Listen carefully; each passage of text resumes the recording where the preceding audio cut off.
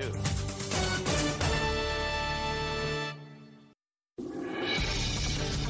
From Washington, VOA presents Issues in the News.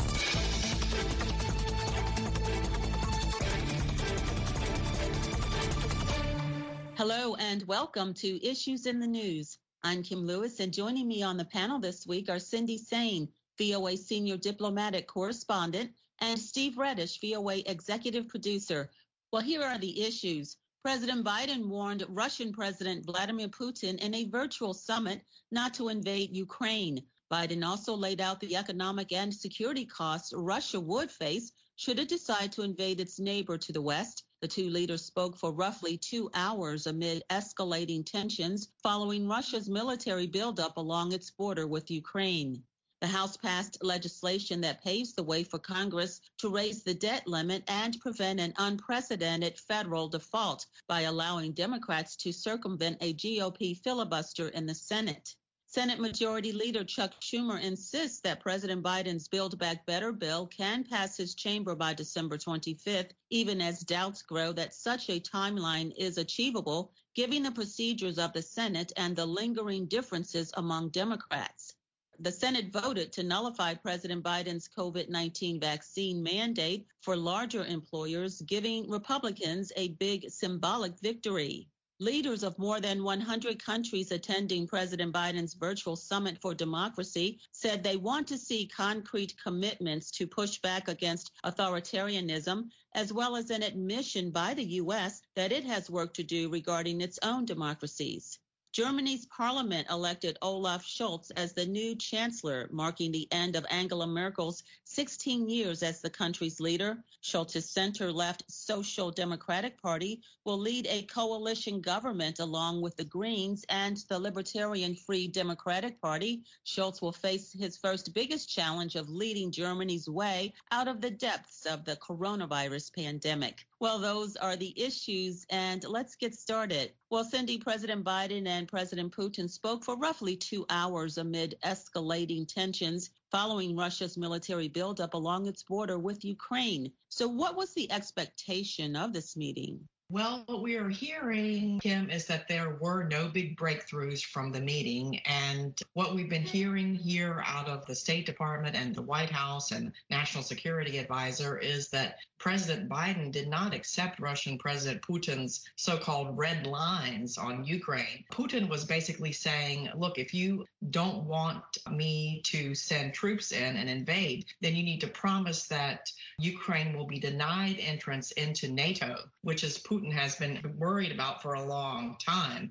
And Ukraine wants to get into NATO, but that does not seem to be imminent in any way. But Putin has always said that that would be a huge threat and that basically he is responding to that. But Biden, as we hear, stood his ground and said, no, Ukraine and NATO will decide. And if and when it becomes a member of NATO, and Putin does not have any veto power over that, which has also been the same message coming out of NATO and other countries. So at the State Department, they've been saying that after the summit, basically, Biden made quite clear to Putin that if he does invade Ukraine again, as in 2014, then the U.S. and other countries will coordinate and he will face much tougher sanctions, probably targeting especially the financial sector and banks, that the U.S. will do things that it did not do before, once again, with other countries.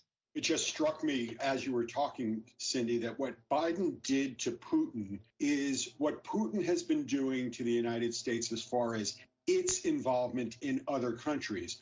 Putin, Russia, along with China, have been saying countries have the right to determine their own destiny and their own governments. And what Biden said to Putin is Ukraine has the same right that you are saying every government has to have and every country has as to their form of government. Most of the analysis I've seen of the situation says the Russian military buildup is a credible invasion force. There's a lot of questions as to what to do with that force. With a force that size already amassed, it's as large an effort to stand it down and pull it back as it was to assemble it in the first place. So Putin needs something to come out of this situation with in order to claim victory, in order to pull back. Many analysts are very worried that because of the size of the buildup along the border, that Putin has very little options other than to go in. So this diplomatic effort is going to be one that is going to be tremendous, and we'll see how it plays out over the next several weeks and months.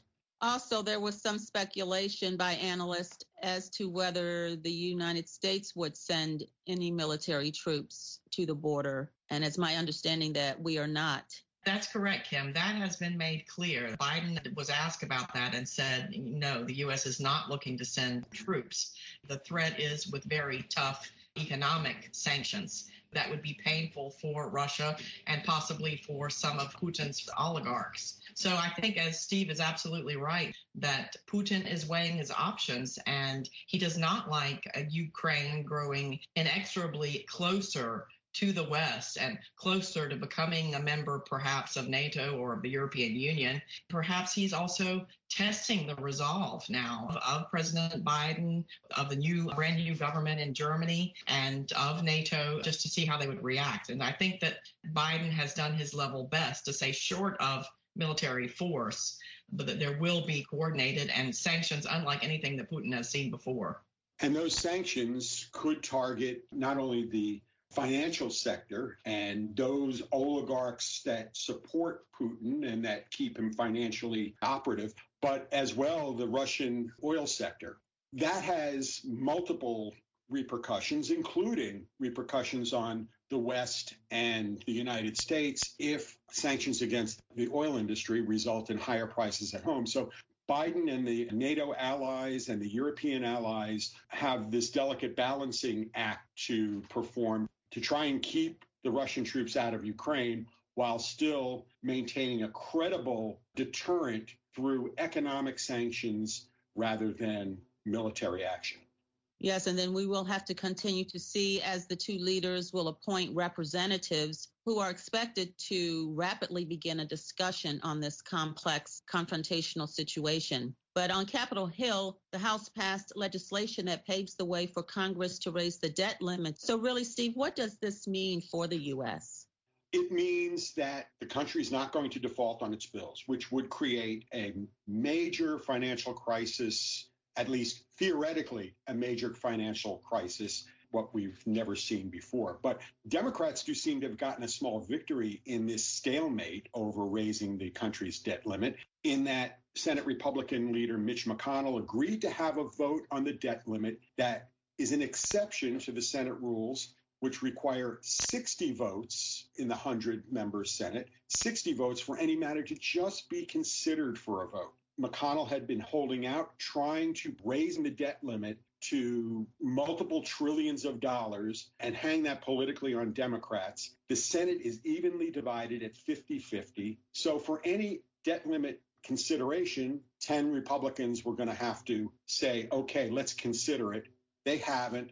McConnell has, in the minds of some political analysts, blinked as far as allowing the Democrats to move forward. But I believe McConnell was also afraid politically that Republicans, especially Republicans who are running for Senate in 2022, would be labeled and tarred with causing a major financial catastrophe. And that's something that he certainly doesn't want to have hung on his party.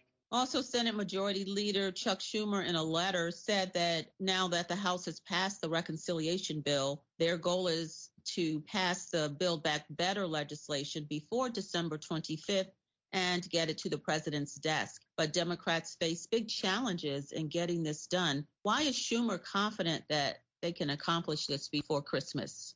I think it's kind of more wishful thinking than anything else. Schumer's party, the 50 Democrats, are still divided kind of on a 47-3 kind of vote. And especially one Democrat, West Virginia's Joe Manchin, is saying that this Build Back Better bill, which is a little under $2 trillion, is still too expensive. He wants more changes. And the Democrats, in the reconciliation process, you only need 51 votes to pass it because it's a budget issue and it's considered a must-pass legislation. So in order to just get a vote on this, they've got to mollify their own most conservative senator, Senator Manchin, and then bring the bill to a vote and have Vice President Harris cast the deciding vote. Democrats still are not united about the final number, the final price tag. And Manchin says until his concerns are resolved and met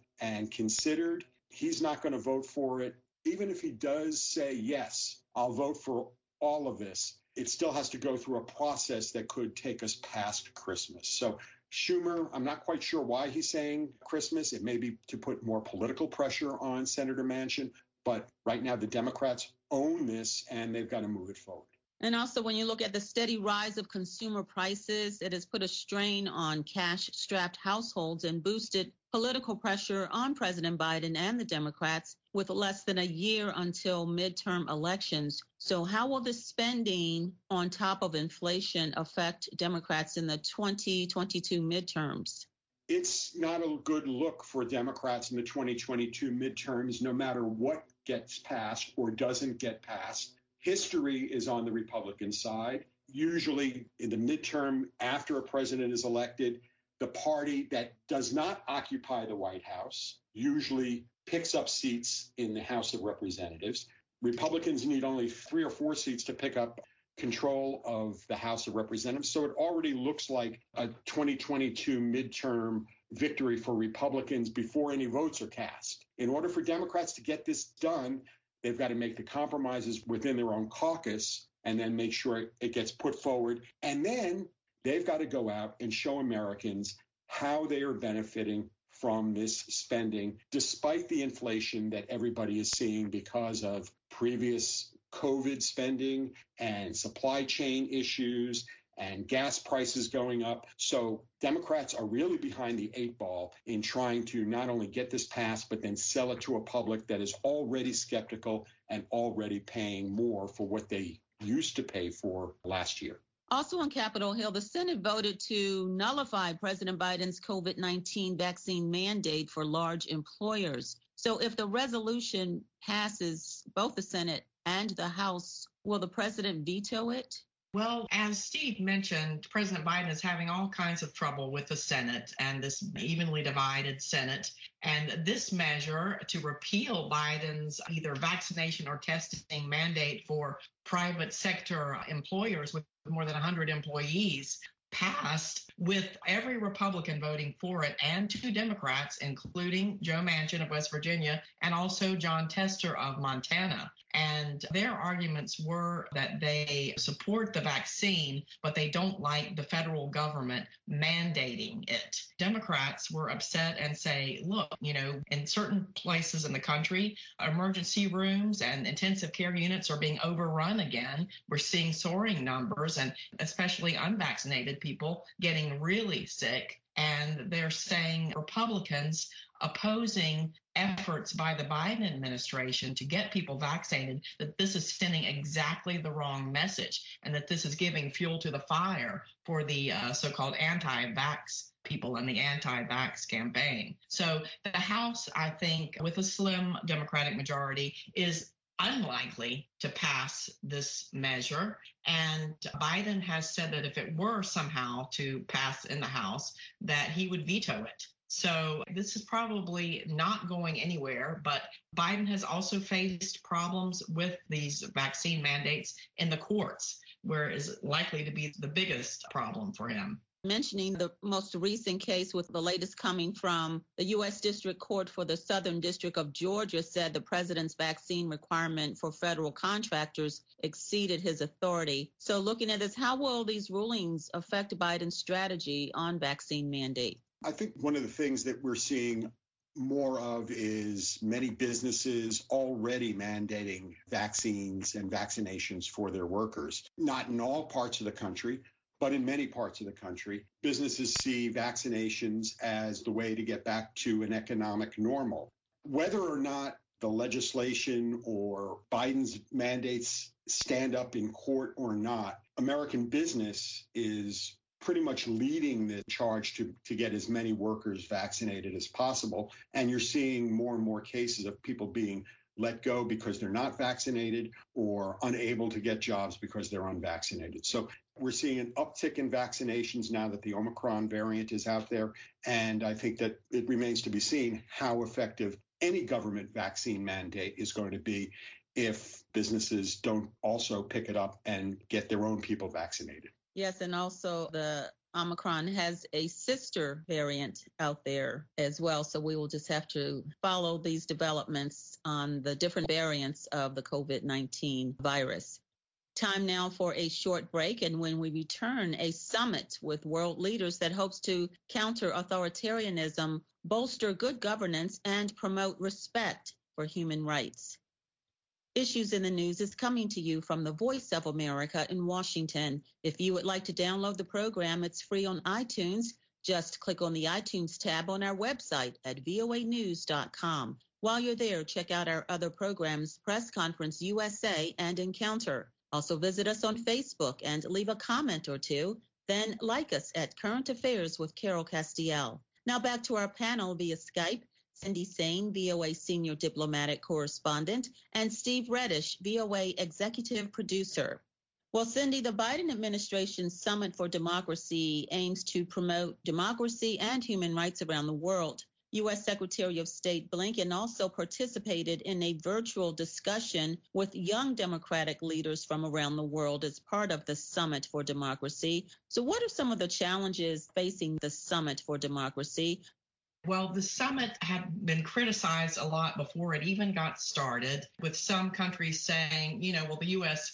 has its own problems. They shouldn't be preaching to the rest of the world about democracy. And one of the top State Department officials for democracy acknowledged that and said that the U.S. is approaching the summit with humility and confidence, acknowledging America's own shortcomings and seeking to learn from others, and confident that if the world's democracies work together, then they do have much more to offer their citizens than autocratic or authoritarian regimes do. But one of the reasons why President Biden decided to hold this summit was the January 6th attack on the U.S. Capitol by supporters of then President Trump in an effort to overturn the election results. So the U.S. recognizes that there's a threat to democracy from within and without. And Secretary Blinken has made this a central tenet going around the world, saying this is very, very serious. The authoritarians are not playing around. This is not abstract. We were talking about Putin threatening a major war on European soil with Ukraine, which could draw other countries in. Perhaps Putin thinks with the sort of a threat to a peaceful transfer of power in the United States, maybe Putin and perhaps also China think that democracy is on the wane. And I think this summit is an effort to say, no, look, democracy is not on the wane. We're fighting back. And it's supposed to be followed by a year of action, especially focusing on fighting corruption around the world. Biden seems determined to show that democracy is not backsliding here in the U.S., despite what was seen on January 6th by the world on the attack on the Capitol. And that, as Cindy said, it certainly is one of the things that is driving this desire for a democracy summit, not necessarily isolating China and Russia, but they're the two big countries not invited here. It was interesting that the ambassadors from Russia and China to the United States submitted a joint editorial op-ed, so to speak, a commentary about the Democracy Summit, and touting that their countries are also democratic and they take liberties with the word democracy and the definition of democracy in their op-ed. But it certainly is seen as an issue, and the question of whose democracy is the definition of democracy. And the United States, as a democracy for now almost 250 years, Biden certainly wants to make sure that people understand that the United States is not backsliding and is taking what happened on January 6th seriously. Yes, those are some really good points both of you all have raised. So we will have to follow this year and see what action the leaders will be taking towards democracy. I wanted to move on to get to our final topic. We look first at Angela Merkel, who was assured a place in history by becoming Germany's first female chancellor on November 22, 2005. Over the next 16 years, she was credited with raising Germany's profile and influence, working to hold a fractious European Union together, managing a string of crises, and being a role model for women. The 67-year-old's tenure has ended on a high note with international praise and popularity at home. Her successor, Olaf Scholz, will lead a coalition government that some say will be more aligned with the United States on the world stage and will seek a more assertive, unified European Union. So, Cindy, what can Germany and the world expect from Scholz leading Germany? You summed it up well, Kim, that it really is the end of an era with Chancellor Merkel leaving. There were dramatic scenes in the German parliament and the Bundestag, and she sort of, as characteristic of her, got a long standing ovation and then quietly slipped out the back door. She was never much of one for drama, and she was a source of stability. And she grew a lot in stature during the 16 years, and she certainly also boosted Germany's stature and image and soft power tremendously on the world stage. And opinion polls show that Germany is now one of the most highly regarded countries around the world. To some in her own Conservative Party's irritation, she said that she would sleep well at night knowing that Olaf Scholz was going to be running the country. And he, as the more leftist social democrat candidate, kind of ran on saying, well, basically, he's going to be the next Merkel. He's also soft-spoken, not a lot of drama, not overly charismatic or anything like that, saying that there would be, a lot of continuation, while at the same time their slogan was, with the Greens and the Liberal Democrats, is to dare more progress. And I think that was the criticism of some of Merkel, that yes, she was a very steady hand in times of crises, but also that things had sort of stagnated, and that Germany needs to catch up, especially on Wi-Fi, digitalization, and things like that. But Olaf has been finance minister, so he has a lot of experience being part of a government. He was a mayor of Hamburg, and the first major challenge that he faces is Germany's having its highest ever corona death rates. So COVID is the first challenge of the day for him. Many see some slight change from where we've been for 16 years under Merkel as far as Germany's internal politics are concerned. The Social Democratic Party plans for a more progressive, as Cindy mentioned, economic agenda, stepped up efforts on climate change, liberalizing some social political issues, including more protection for the LGBT community, and perhaps a movement to easing a path to citizenship in Germany. So I think a more progressive agenda, but certainly not a major shift from Merkel's 16 years as leader of Germany. Also, some have often compared Scholz to President Biden regarding his knowledge of the political process and his get-it-done attitude. Others are concerned that, will he really listen to the people of Germany? Your thoughts? Yeah, I think the brand new government has already been criticized, for example, for not doing more to stop the pandemic before they even got into office. And so, they're basically just still moving in. So I think that we have to wait and see. Scholz has vowed to listen to the people of Germany and to especially make sure that working people and people who are not at the top, that they do not get left behind in any of these new measures. So I think there's a lot of optimism now with what they call the traffic light coalition. And I think a lot of people were very happy with Merkel, but they think that 16 years is plenty and it is time for a change. I have to say, with regard to the U.S. foreign policy, did not play a very big role at all during the campaign. It was more, domestic issues. And with the Greens, of course, wanting to get, especially in areas like transportation and agriculture and things like that, more environmentally friendly measures. So we'll have to see how that plays out on the world stage. But Scholz has definitely said that the U.S. is a key friend and ally to Germany. So I don't think anything will be changing there. And the new foreign minister, Annalisa Baerbock, I think that we may see a tougher stance on China from her. I think that the U.S. and Secretary Blinken may find a very willing partner in her. Well, interesting. We'll have to see how that develops. And we are out of time, and we'll have to end the show on that note. My thanks go to our panelists, Cindy Saine, VOA Senior Diplomatic Correspondent, and Steve Redisch, VOA Executive Producer. I'm Kim Lewis, and thanks for joining us for Issues in the News.